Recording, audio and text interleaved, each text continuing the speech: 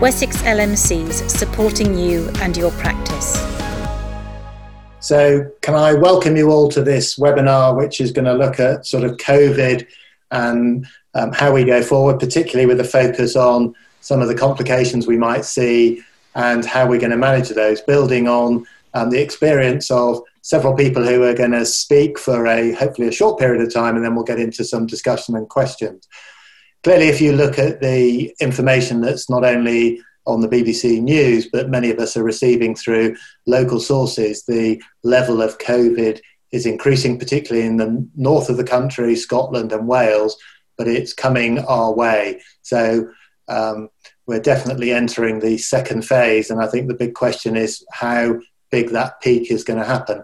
Saw some information this morning that it's certainly climbing in the cities faster than it is in the rural areas, but it's something we can't be complacent at. And there's quite a lot we've learned from the phase one of this, which we need to implement in phase two, which will then not only help us manage these patients, but also reduce the risk to our patients and our communities.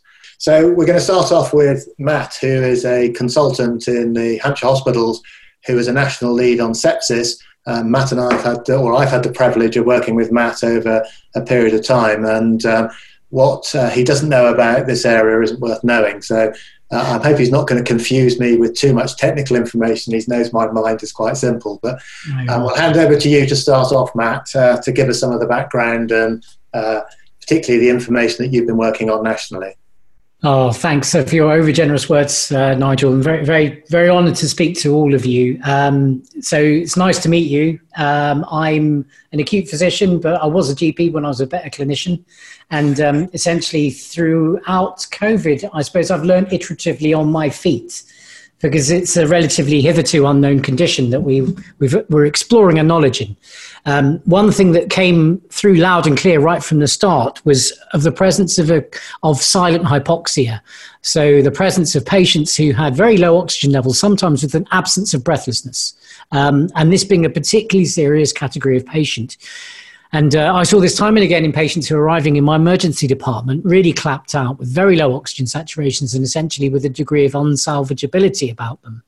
And the what if question of what if we'd have got to them 3 days earlier or 4 days earlier when their sats were in the early 90s and not in the low 60s? Could we have turned them around? And in the early days, we were doing masses of rapid sequence intubations in the resuscitation room, dangerous emergency procedures that, were nearly always associated with eventual death for the patient. And what this is all pushing us towards is to consider the reframing of what is late presentations to ones that are earlier, to get to patients early enough, to give them the interventions in a hospital where appropriate, things like dexamethasone, early oxygen, proning, remdesivir, anticoagulation, interventions that we know save lives and reduce morbidity at the right time, and if done early enough. So the battle for this is not in the hospital. This is not about the number of ventilators you have. This is about how good our community systems are at picking up patients who might be sick with COVID, and how aligned primary care in the community is and alive to this opportunity, so that we can empower patients with pulse oximetry, to empower them to know what to look out for in terms of the severe signs of COVID and present to us early enough in a way that they can be saved. We know from history, winter is when things get really bad. So it's about planning for this eventuality and accepting where we are with now a daily positive case rate that now exceeds what we were facing during first peak. The bubble is about to burst. So from a pathway perspective, we think about how we assess COVID. It's about how we can match what we do in terms of clinical assessment as GPs, as community practitioners, as hospital or ANPs, together with COVID testing, oxygen saturation readings, biomarkers where appropriate, and respiratory pathogen panels.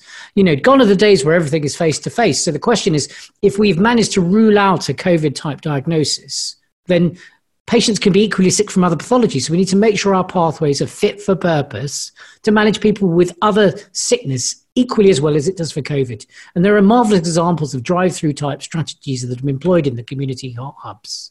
As soon as you get through this assessment process, we've got a clear, you've ruled out COVID, clinically, or you haven't. And if you're still in the suspected pile, and that will include people with sometimes with negative tests who we think have COVID, and 9 times out of 10, we're right, we then are faced with a binary decision. You either come in or you continue the care at home in a COVID care at home type strategy. And then if you're going home and you're kind of divided into a high risk and low risk, and what we know now from a high risk perspective is that it's likely to be people over the age of 50, BAME, obese, comorbidities. Those are our real high risk groups, or your low risk, which is a larger proportion, thankfully. And then if you're in that high risk category, it's putting you onto this COVID virtual ward model. And the COVID virtual ward describes this enhanced monitoring using pulse oximetry, keeping patients at home and keeping them safe, essentially, to look out for early signs of deterioration. And if you are low risk, then you have a more passive form of follow-up with looking out for signs of deterioration, which are obviously much reduced in people who are lower risk, and looking out vigilantly for patients in the high risk category to make sure that we pick up early signs of recovery. So the model revolves around aligning our pathways, developing these remote assessment models, and ensuring that our virtual ward model is fit for purpose, that they have the digital supporting innovations to really encompass safety at home with COVID, and that we evaluate this at scale, and Karen's going to be touching on this later. And then if we do think it's the right thing to do, how we scale and spread this rapidly at pace. So this won't reduce admissions, but what it will do, will curtail length of stay. It will reduce death, it will reduce intensive care admissions, and it'll improve flow through the emergency departments and improve flow through the hospital sectors. Because we've got to have flow to ensure that we can separate the hot from the cold.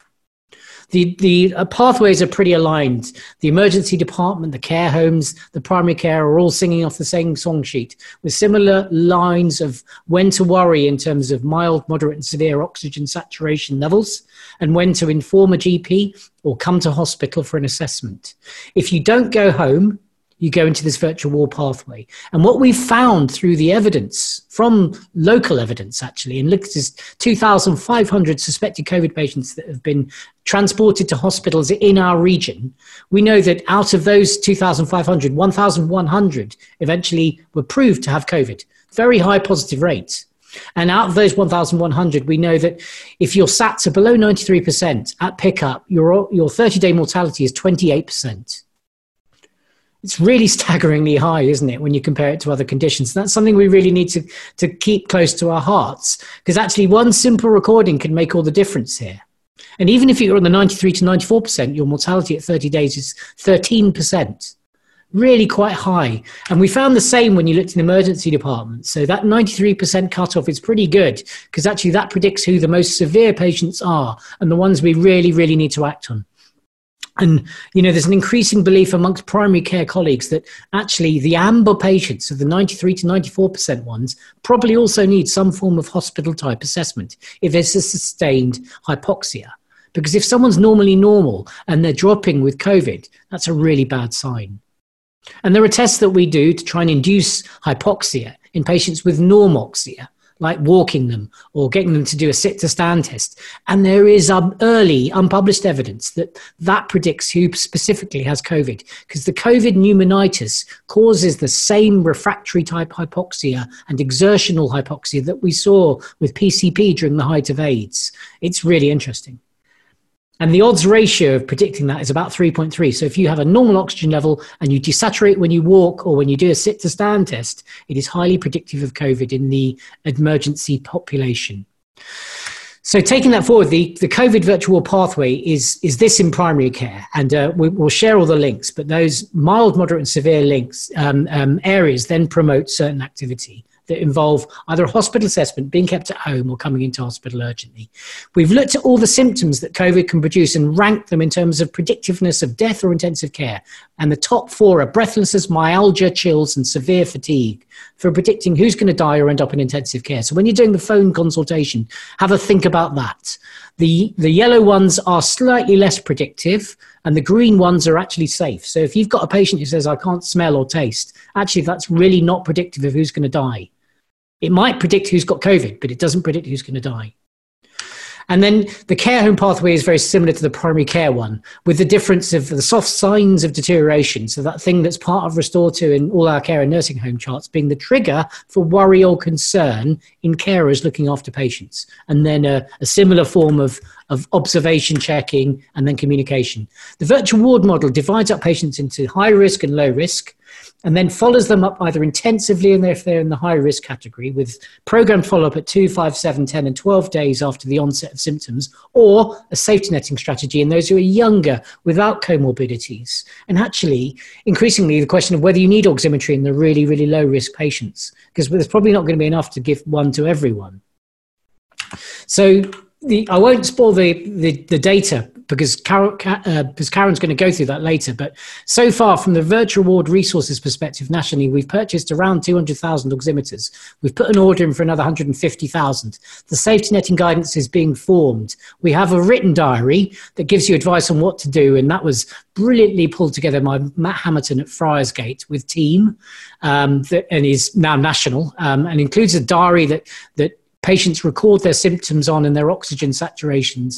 Matt also produced an animation that is amazing that talks you through how to use an oximeter, what the red flags are with COVID.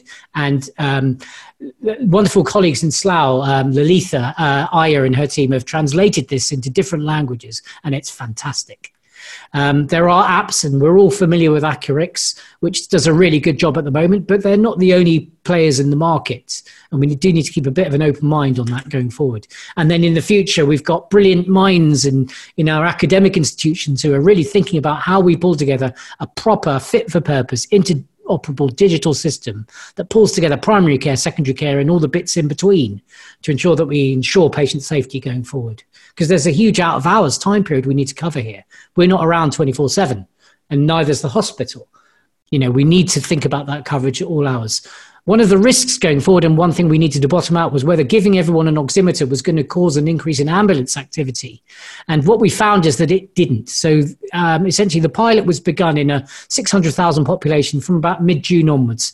And when we measured the CAT2 calls for all ambulances in that region, we found there was no increase in activity, which is fantastic and has been useful in sort of guiding, I guess, where we put the safety netting lines in the sand for nationally going forward.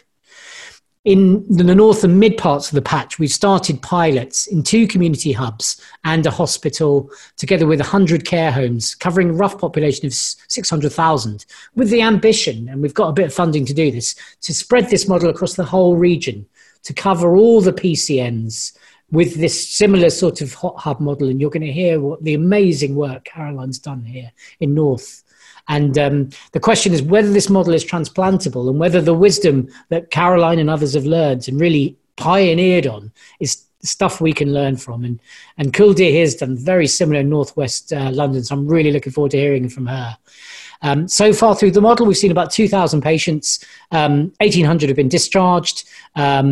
So far, we've looked at mortality carefully within 130 patients within the GP pilot in Winchester and the Winchester Hospital same-day emergency care virtual wards.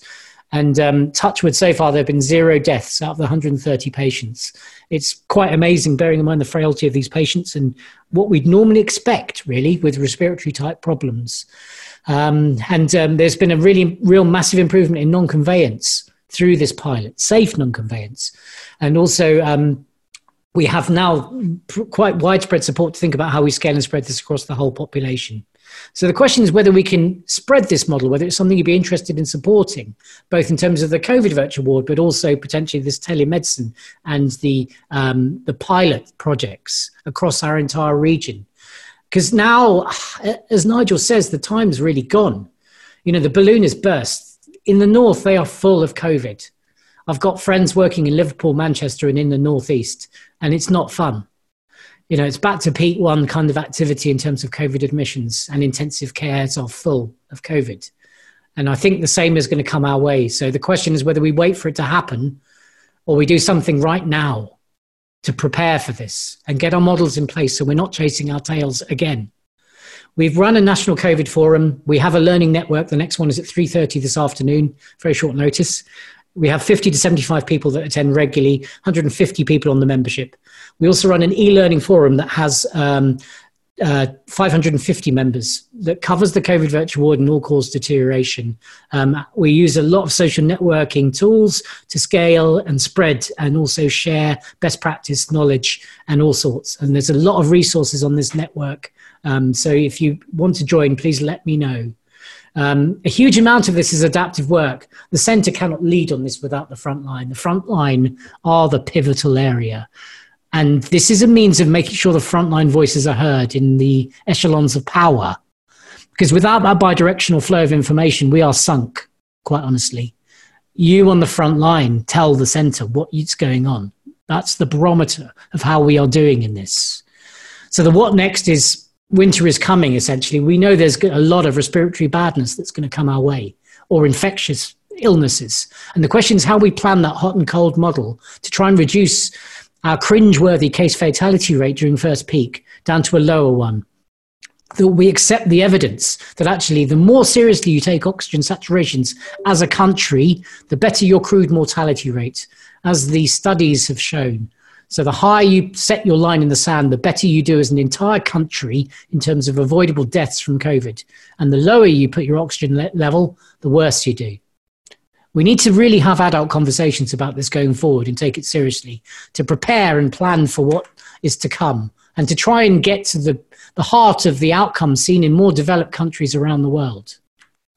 And we need to also embrace what that strategy will be. And this is the start of a 10 on, if I had a time machine and going back, what I would think of would be the things that need to be done in planning how one implements a COVID virtual ward model, from pulling the stakeholders together, and the PSCs do a fantastic job with this, bringing clinicians and commissioners together with patients and developing a strategy for implementation, funding, regional webinars such as this, and ensuring we have our pathways and the resources available for all those who want to do it, and are joined up with a community of practice, both on a regional and local level, but a national one, to share and spread and help others who are addressing the same challenges.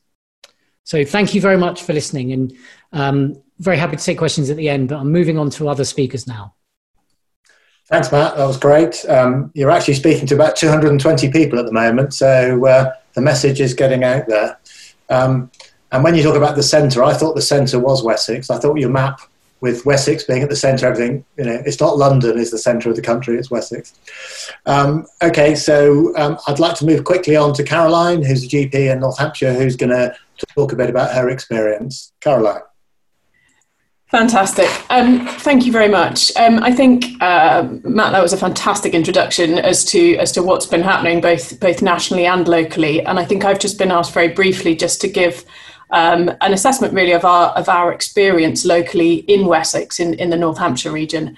I'm a GP in Basingstoke, and our experience from the first wave was that we came together very quickly as 11 practices, 5 PCNs, covering a population of about 200,000. Basingstoke lends itself very well to this because it sits around a single hospital, and I think that was very helpful with our initial response. As I said, we came together quite early and opened a COVID assessment centre, or hot hub, on the 6th of April, and that assessment centre ran for 15 weeks. And over that time, we saw just over 1,700 patients and admitted just over 100 patients. So we had a 6.4% conversion rate for the admission.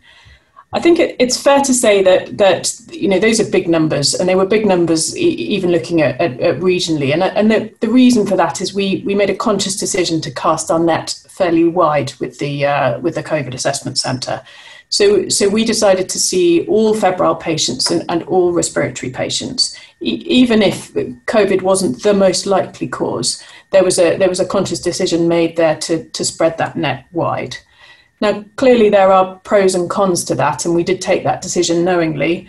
We wanted to do that really to allow our other practices in the area to operate in as safe a way as possible for our other patients, for our shielded patients, for our potentially immunocompromised patients. It also allowed us to share the workload evenly and to support any practices that might be struggling, and I think we're going to see this coming into the second wave as well, with staff needing to self-isolate, work from home. We wanted to sort of share that staffing risk. There were definitely cons to that. We had concerns about patient continuity, and we definitely put some safeguards in place by seeing all of our febrile patients or all of our patients with respiratory problems. There were potential risks with continuity. And also it was quite clinically intensive to staff a unit that big, and those are probably some of the lessons that we've taken from it. So just to give you an idea of the sort of spread of patients that we saw at the COVID Assessment Centre over those 15 weeks, we ran a drive-through element and an inside element in the consulting rooms. On this graph, the red bars refer to the drive-through element. There is a direct correlation between whether it was a sunny day outside or not, as to whether the clinicians were keener to move out into the drive-through. But I think it is worth saying that patients were very keen on the drive-through element of the hot hub assessment. There was a lot of nervousness in the first wave about people coming into what was perceived as a red hub, and patients felt, in the majority, very comfortable being seen in their cars. I think there will be challenges running a drive-through in a winter period, but we haven't forgotten that patient preference, which in many cases was for the drive-through. So moving on, this just gives us an idea of the weekly totals of patients seen. Obviously, it's very hard to predict for a second wave what those numbers will look like, but it at least gives us a starting point of where to work. So when we look back and reflect on that first wave, I was trying to reflect on what helped it to work successfully, and also to identify some of the lessons. We won't know really whether we've learned those lessons until we set up a second wave. But I think the enablers really were, firstly, this very strong local network. I think the engagement from the PCN clinical directors was very strong, and everybody felt comfortable, and there was a strong degree of trust between the PCNs that allowed us to come together and set up at this scale. We also had a very strong relationship primary-secondary, and that's very much thanks to Matt and his team at the hospital and at HHFT that allowed us to link very closely with our emergency department colleagues, the medical team, and the operational team at the hospital. We had strong CCG support, and from a finance point of view, we'll all be aware of how the first wave went, and there was an element of actually giving GPs the head to just make it happen, and that was hugely positive. And certainly for me, that was a new experience, and one that was a very positive one. We had great IT support, and I think we were all helped in the first wave by primary care demand easing off to some extent, and I think it would be fair to make that point. I think some of the challenges and the lessons that we identified when looking at the first wave, this model is certainly quite staffing intensive. We ran it quite GP heavy, and I think that's something that we have learned. That put pressure on the practices. I think at the time that was okay, because we weren't having to deal with too much business as usual, but I think that will be a challenge for the coming winter, when we think normal general practice will have to continue with this running alongside. So we are going to look at a slightly different model. Infrastructure, running a big hot hub of this scale took a building from a practice, and that certainly put pressure on the rest of the practice. And obviously, when we're looking at a second wave, the winter pressures, which weren't there in April, May, June, but are very much likely to be there in November, December, January.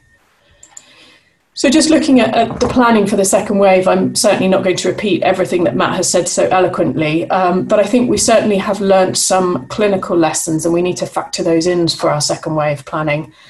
We understand much more about silent hypoxia now, and we need to be prepared for it. We obviously have therapeutic options now, so we need to identify those people who are COVID positive. In our first wave response, we weren't swabbing, really because actually it didn't make a great deal of difference to the patient journey, whether they were positive or not in the first wave. We were treating clinically the patient in front of us. And if they were hypoxic, they needed to go to hospital. If they were managing well, they didn't. So actually, we didn't feel in the first wave that it mattered very much to our clinical decision-making, whether the patient was COVID positive or negative. That's changed now because we understand silent hypoxia. We understand that we've got other options. So we are planning to swab our patients now. And clearly we're going to have a lower threshold for these baseline assessments for all the reasons Matt's very eloquently told you. And obviously now we're looking at monitoring people at home, and we're looking at setting up virtual wards. And I'm really looking forward to listening to Kuldeer as well about her experience of virtual wards in the first round. There have been a lot of enablers over the summer. These conversations certainly haven't stopped, and COVID hasn't stopped.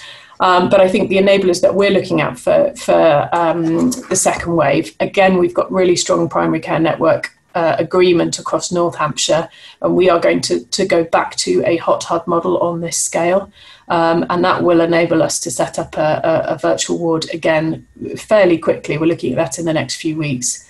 Really strong collaboration across Wessex, lots of learning, as Matt's talked about, from other national pilot sites and support from the HSN. And also, I also wanted to just thank the team at Friarsgate in Winchester who've developed all sorts of resources that all of us are sharing and using.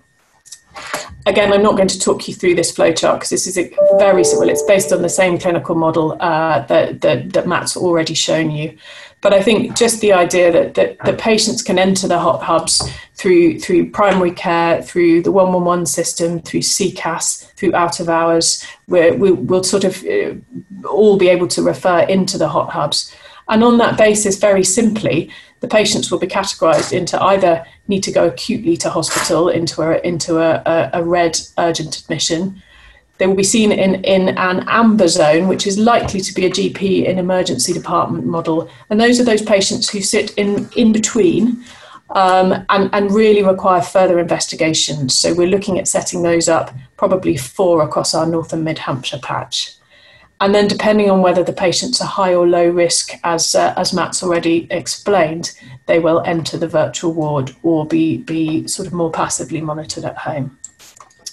We'll talk about this a little bit in the Q&A, but the virtual ward setup that we're looking at will be led by a band 6 7A nurse, band 7/8A nurse, sorry.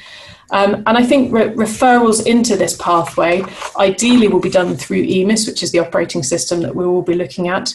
But the most important thing for us is that it can be accessed by all of the players in the network. So clearly by the hot hubs and primary care, but also be able to be accessed possibly from the emergency departments at the front door, by our out of hours colleagues, potentially by patients being discharged or by the teams discharging patients from hospital. And also we're having conversations with SCAS using the 111 and CCAS elements to be able to refer into these virtual wards. And I think that's the idea, is that somebody can have oversight and make sure that however patients are accessing care, they're not left at home alone without somebody monitoring them. We're trying to keep it as simple as we can. Patients will be given a pack when they're entered into the virtual ward containing a pulse oximeter, an instruction leaflet, the remote monitoring diary, and also the return envelope. I'll show you that just very briefly, but again, Matt Hamilton and his team have done a fantastic sort of clip on YouTube as to how that works and what it looks like. There'll also we're going to use the Accurix COVID remote monitoring flurry, and that can be set up so that patients are automatically sent a text on the days that Matt talked about.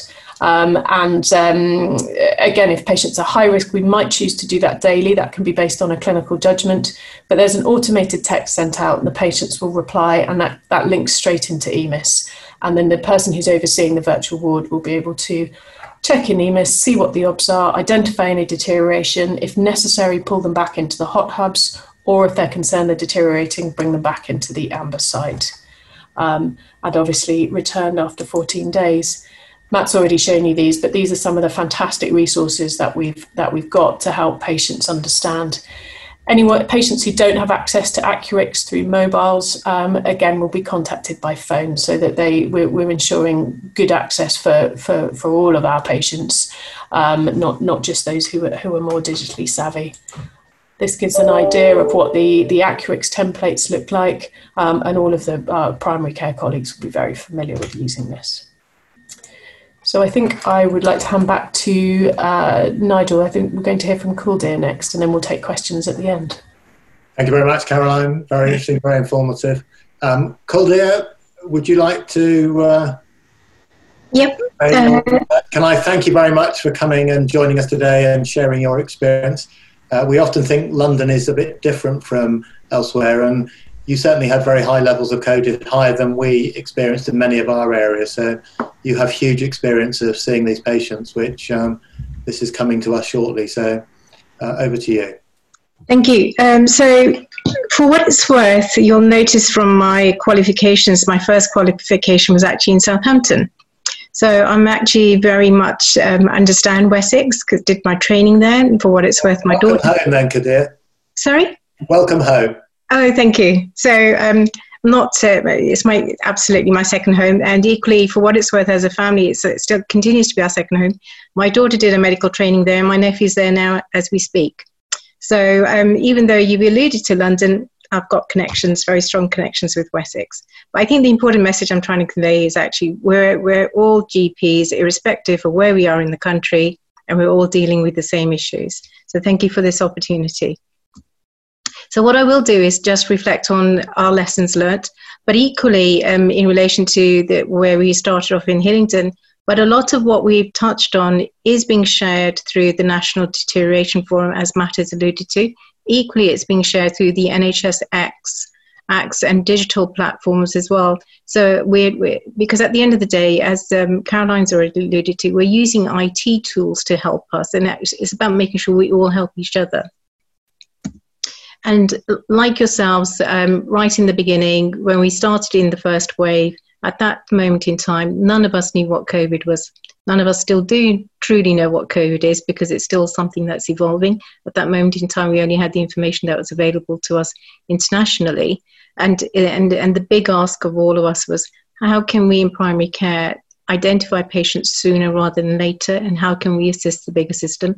Equally, at that moment in time, how do we scale up very quickly? Because the way we were all working was very different. We went from being virtually 80% face-to-face to 80% virtual, and all the new tools were introduced, and how do we maximize? So it was a lot about using the tools that we have. The reason I'm showing you this dashboard is this is our local dashboard that we built up in relation to the informatics, but equally you will have all done something similar locally. The bottom line is, if we don't code the information, we don't capture the information, we don't know what's going on. So that's always been my key message, being one of the clinical IT leads, is equally on the back of that, you then get a better understanding what demographics being affected.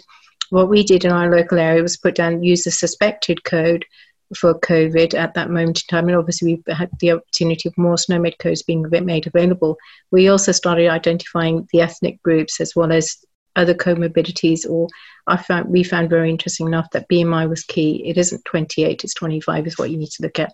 But as Matt will allude to later on, and that's helped to inform what the national studies will be looking at. Having said all of that, in northwest London, even though Hillingdon covers a patient population of 300,000, in northwest London we cover a patient population of nearly 2.5 million, and we've got 2 key IT systems. And what we did very early on was say, okay, we need to align the coding for System 1 and EMIS across both our patches. So we actually say apples are apples, not apples are oranges. For those who are familiar with coding will understand what I'm getting at. But it's really key that we then understood what was going on in our system.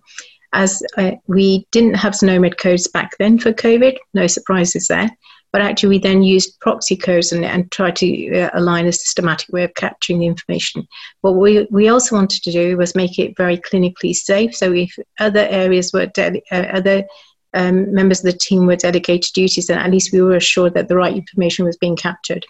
At the same time, we also looked at using an app for those patients that wanted to use an app, and we were introduced to the Metapad or Humour group, and we went through very rigorous clinical safety, case review, as well as hazard log when we put all of this together, and I'll touch on that in a minute.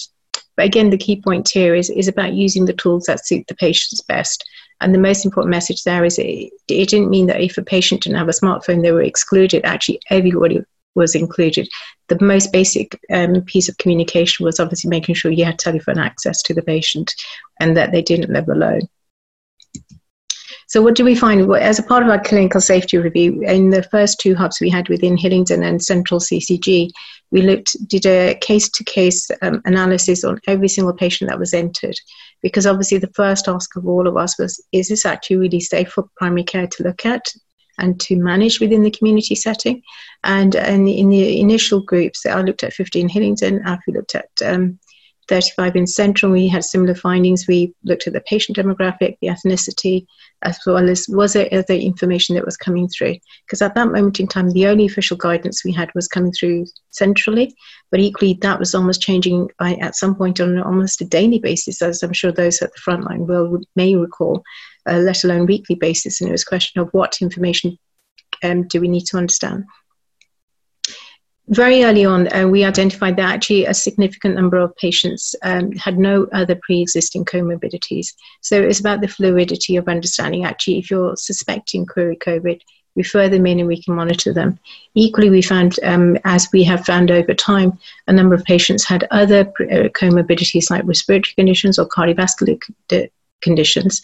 But the purpose of me showing you this slide is primarily to say, well, actually, depending on the age demographic, we managed to cover the whole patient population. The older patients obviously preferred the telephone, the younger patients the Medipad, which was a digital app. But equally, what we also found in relation to the comorbidities is over time, we all came up with our shielded list and which patients needed to be on the shielded list. And actually, it was almost a 50-50 split in relation to those patients that were on the shielded list and those that had no other pre-existing illness or conditions that we were aware of at that moment in time. Similar findings in Central. The most important thing, as Caroline's already alluded to, is that actually patients found this really, really helpful. And it was this dilemma that at that moment in time, it was about a lot of patients were getting to the point of saying they didn't want to go near a hospital, they didn't want to go into hospital. We were lucky if they would even come near a primary care contact centre, but the important thing was that having some form of monitoring did make a difference. But I'll come on to that in a minute as well. One of the initial reflections I had was that when I looked at detail in relation to 30 key cases, it was a question to see, are there any other patterns emerging as to what is the advice coming through from the central and can we feed it back up? Well, obviously, as we all know from our own personal experiences, we were picking up different degrees of different types of heart rates as one of the parameters in relation to, and I'm sure those who are very much involved with heart tops will have picked up patients with atrial fibrillation, for example, new onset, or even bradycardic episodes, and obviously over time more information has come through about cardiac arrhythmias. Equally, I've already fed back repeatedly that I've noticed, even though the national guidance indicated looking out for high temperatures, we were picking up a number of patients who had very low temperatures. And again, that kind of fits in with some of the clinical pictures they were saying where they notice fatigue or chills, and make sure that prompts you to check on what the individual's temperature is.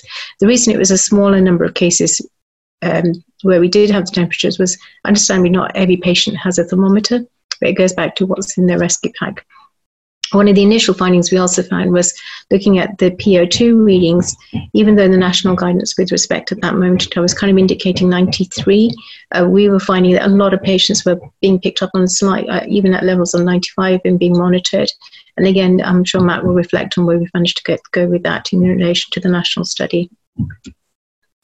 This was, again, just another reflection of actually the majority of patients actually had very low temperature. So it goes back to, I'm sure some of you may recall, even before the guidance changed as to which patients needed to be seen, I recall seeing a patient where I thought there was something wrong with my thermometer. Well, actually looking back, he probably had COVID. It wasn't the thermometer that was wrong. He genuinely had a low temperature. So just be mindful of that personal reflection.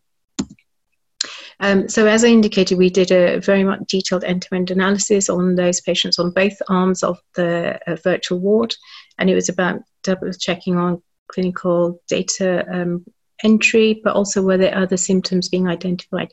As I mentioned, very early on, we were mostly told about the respiratory side of COVID-19, but information was just beginning to emerge around other diseases associated with COVID. And again, we picked up on things like, as people have reflected, fatigue, breathlessness, even atypical swelling.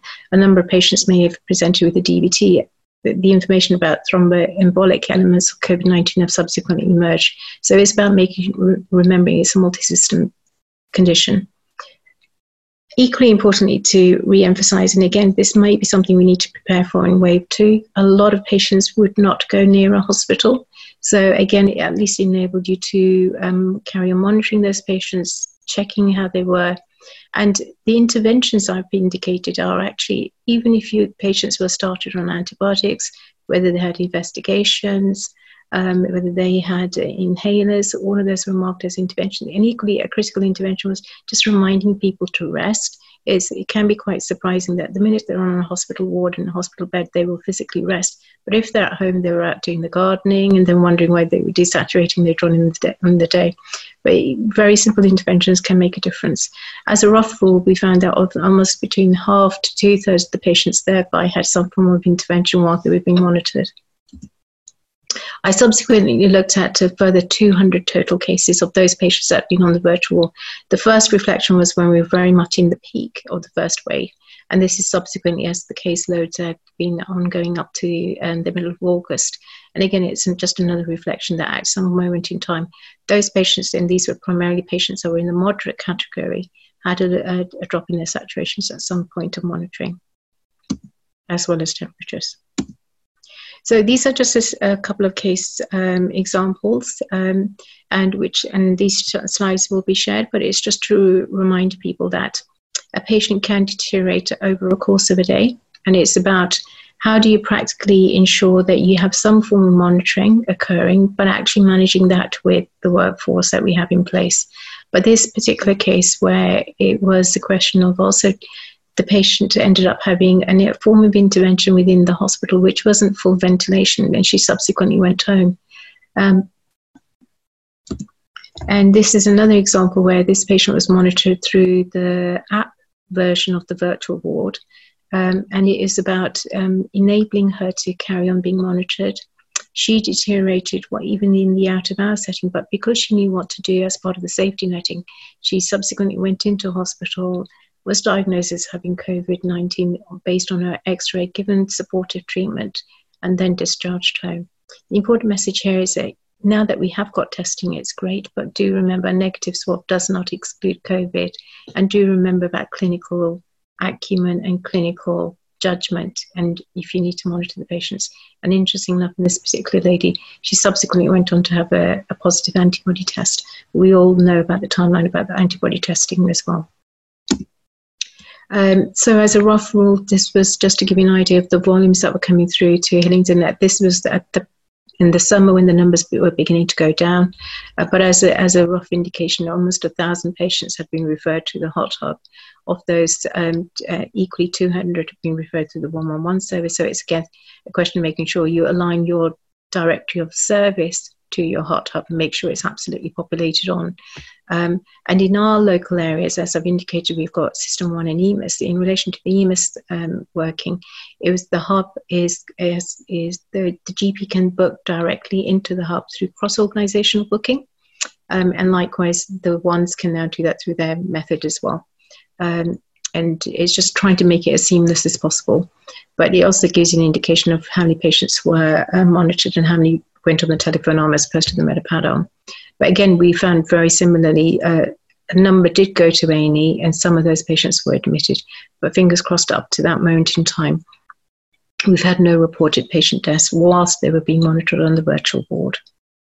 So the key question is it safe and can it be done? The most important message here that I want to convey is our lesson has been learned in that this is primarily in relation to pre-hospital care. So I always say it's about the journey of as the patient is deteriorating and how can we then at least get them into the system sooner rather than later, and can it be done? Equally, we've learned very quickly within the first couple of weeks, it doesn't have to be completely GP-led, but it has to be GP oversight is key. And you can train up other members of the staff to be able to do the touch point calls. Safety netting at the onboarding and the exiting was key, but we also did safety net advice at every single point of contact, and that was clearly documented. And again, it's just a few reminders about how you align it to the rest of the system, whether you've got testing in your local hubs, and which we have in our local hub now. So interesting enough, before I joined this call, we just did a call with the respiratory group in North West London, the CRG. But again, it's a question of how do we look at this as a system-wide approach?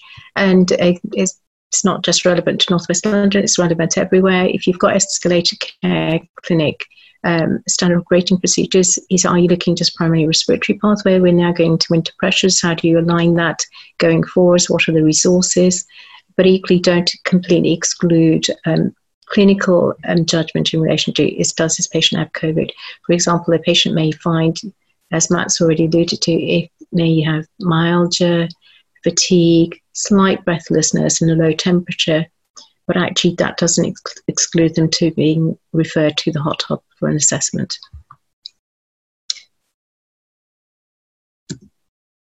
And this is very much similar to, well, it is most of Matt's slides, it's where I've used them in other settings, where why are we doing this?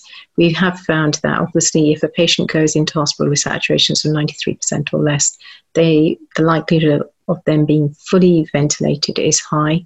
Very early on, we all had experiences, whether it's through people we know, loved ones, colleagues we work with, or patients. If that happened, you had either a 1 in 2 or 1 in 4 chance, as I say, of walking out, where we're trying to absolutely improve those odds for everyone. Couple of minutes, Calder. Yeah. So these are, like I said, very similar. So I think the last point was, do you remember about oximeters, thermometers? How do you enable 3 times a day contact points? Absolutely keep it as a closed loop system is what I normally say, making sure you absolutely safety net at every single point of contact. And consider aligning it in relation to your pillar 2 and pillar 4 results coming through, and be prepared for winter. That's it. Thank you. Thank you very much. Can we quickly move on to Karen, who I think has got the unenviable job of trying to pull all that together and make some local points as well. Karen? Okay, thank you. I'm going to be really quick, so I want us to be able to have a bit more time. I just want to just talk about the evaluation that's been going on. So we've had 2 evaluation teams working on all of the sites through England. One, and I'm just going to show you the NIHR findings. Matt, if you just move on, I'm just going to rapidly move on. So this was a set of researchers from UCL partners who've been working on this, who evaluated the pre-hospital and the post-hospital models for evaluation of patients.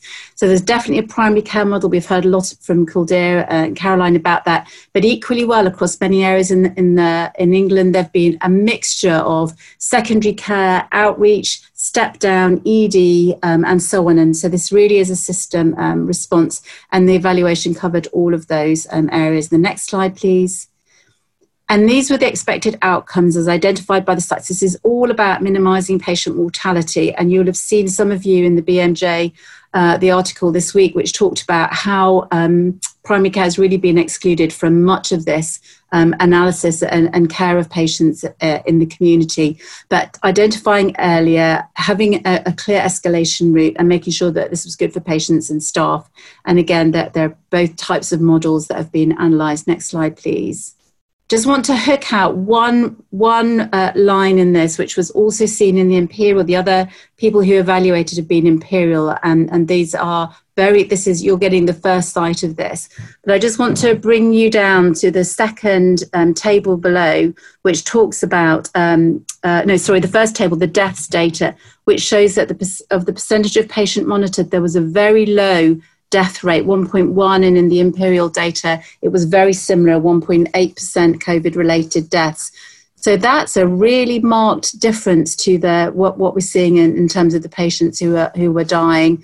Obviously, they were very sick people in the early stages of the pandemic, but this looks like these are really, it's a safe service. It doesn't incur extra harm by doing this evaluation. And the next slide, please. These are just 2 slides where looking at the lessons learned. So just want to whiz through these, Nigel. One size doesn't fit all. Support from commissioners is needed. Lots of people set these services up really quickly in the first wave, and it takes weeks to set them up, not months. There's a real ability to switch things on quickly. And as Matt said, we've got pulse oximeters now being distributed widely across England. You just need a plan to put in place, and we're facilitating the distribution of those oximeters. There are some questions around the staffing model. Different places have used different staffing models, but we think that it can be set up with clinical oversight, but with use of nurses and HCAs in some situations to try and make sure that we help patients.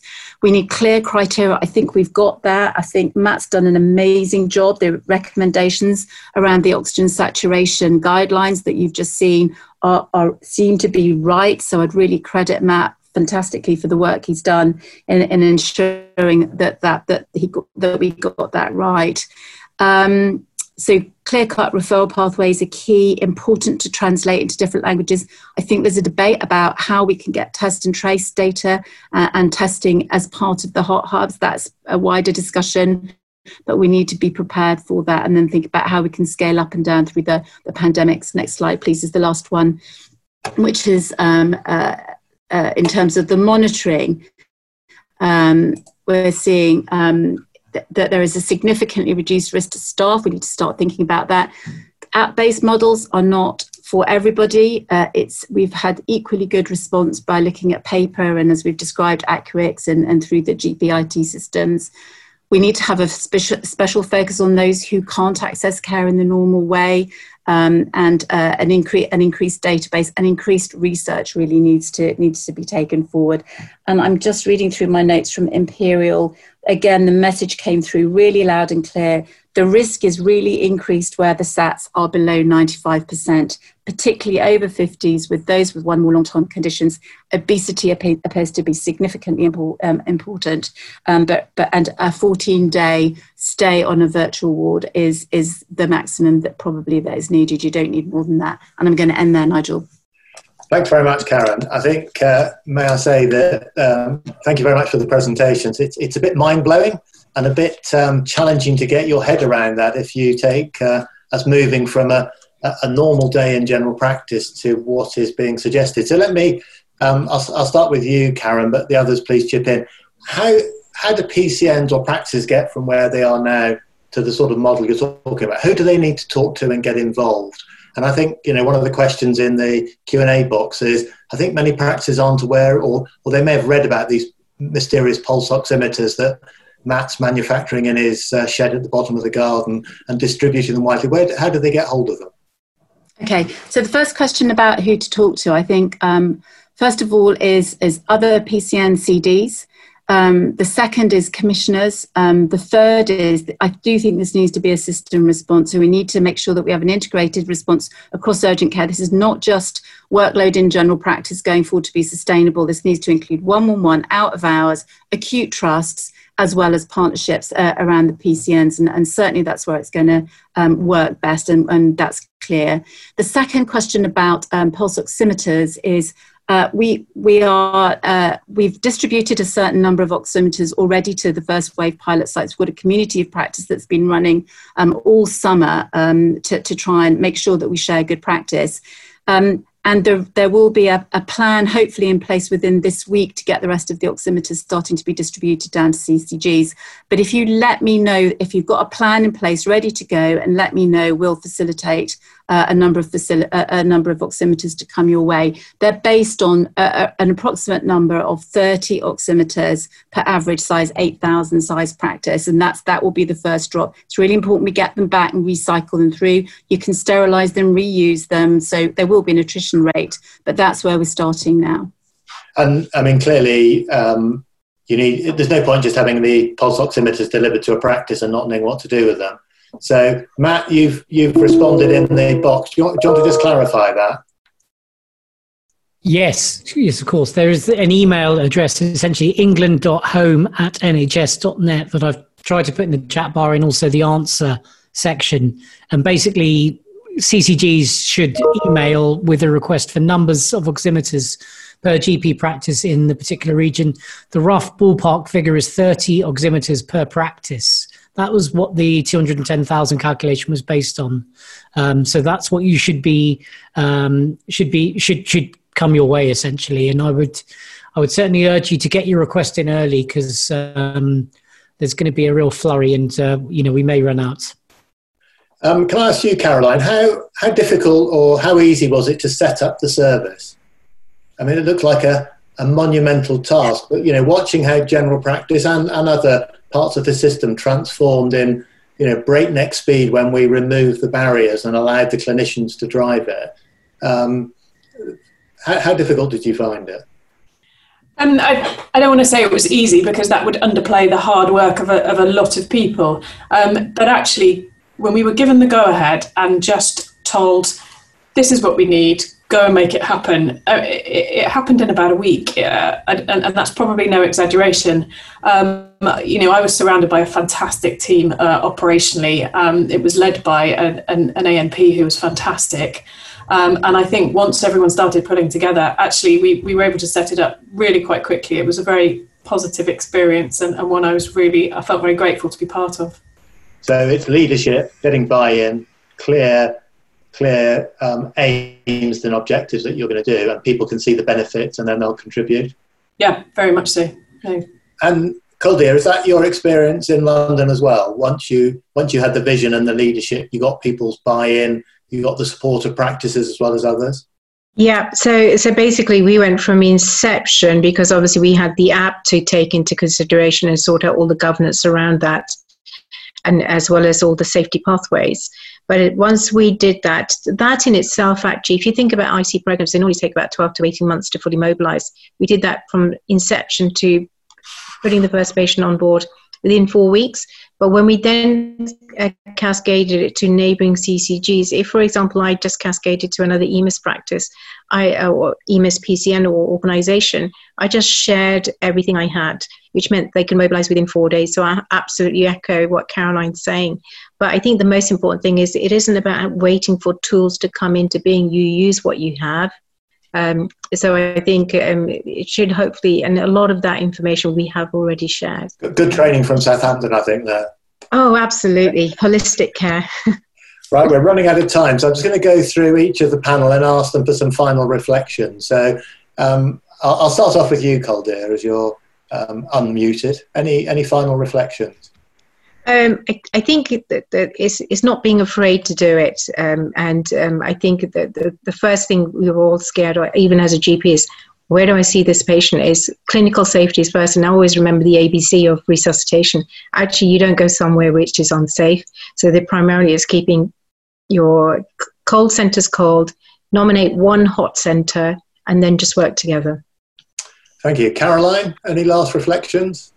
It's hard to follow that, really, because I totally agree with all of that. I think the only thing I would add is communication. It's been fantastic across the region to create so many new links, but also to maintain those new links over the last few months. And actually, it really shows when primary care, secondary care, community care, and our SCAS colleagues can work together, really anything's possible. Good. Matt? Final reflections? Just the great privilege it's been working with everyone in the team. It's rare you get these moments in life where you're working with a really talented group of individuals who have a common vision and a common aim, an aligned aim. And I don't think there's many places on earth like Wessex, quite honestly, for that. It happens all the time in Wessex, Matt. That's... So I think it's the right place to do it. Yeah, absolutely. Karen, final reflections? Yeah, finally, just we need to get ready now. I mean, there's no time to wait now. We're seeing the cases coming. So please don't wait for another 3 or 4 weeks. Please get on now and start having the conversations pretty well imminently, please. Thanks. So I think this has been really helpful. We'll make the recording available. But what I would quite like is perhaps in 4 to 6 weeks' time, invite the panel back, because I think once practices start setting up, clearly your experience and knowledge will be really valuable. And I think as people move down this, there'll be lots more questions come. I think we could continue having this discussion for another hour without any problem at all. But I know people have got busy days and people need to go back to surgery, and Matt needs to speak to all sorts of important people nationally. So we'll end now. Thank you very much to the panel, and thank you for your time. And thank you actually for all you're doing for our practices and our patients and our communities. It really is inspiring to hear about it. Thank you very much, and have a good day. Wessex LMCs, supporting you and your practice.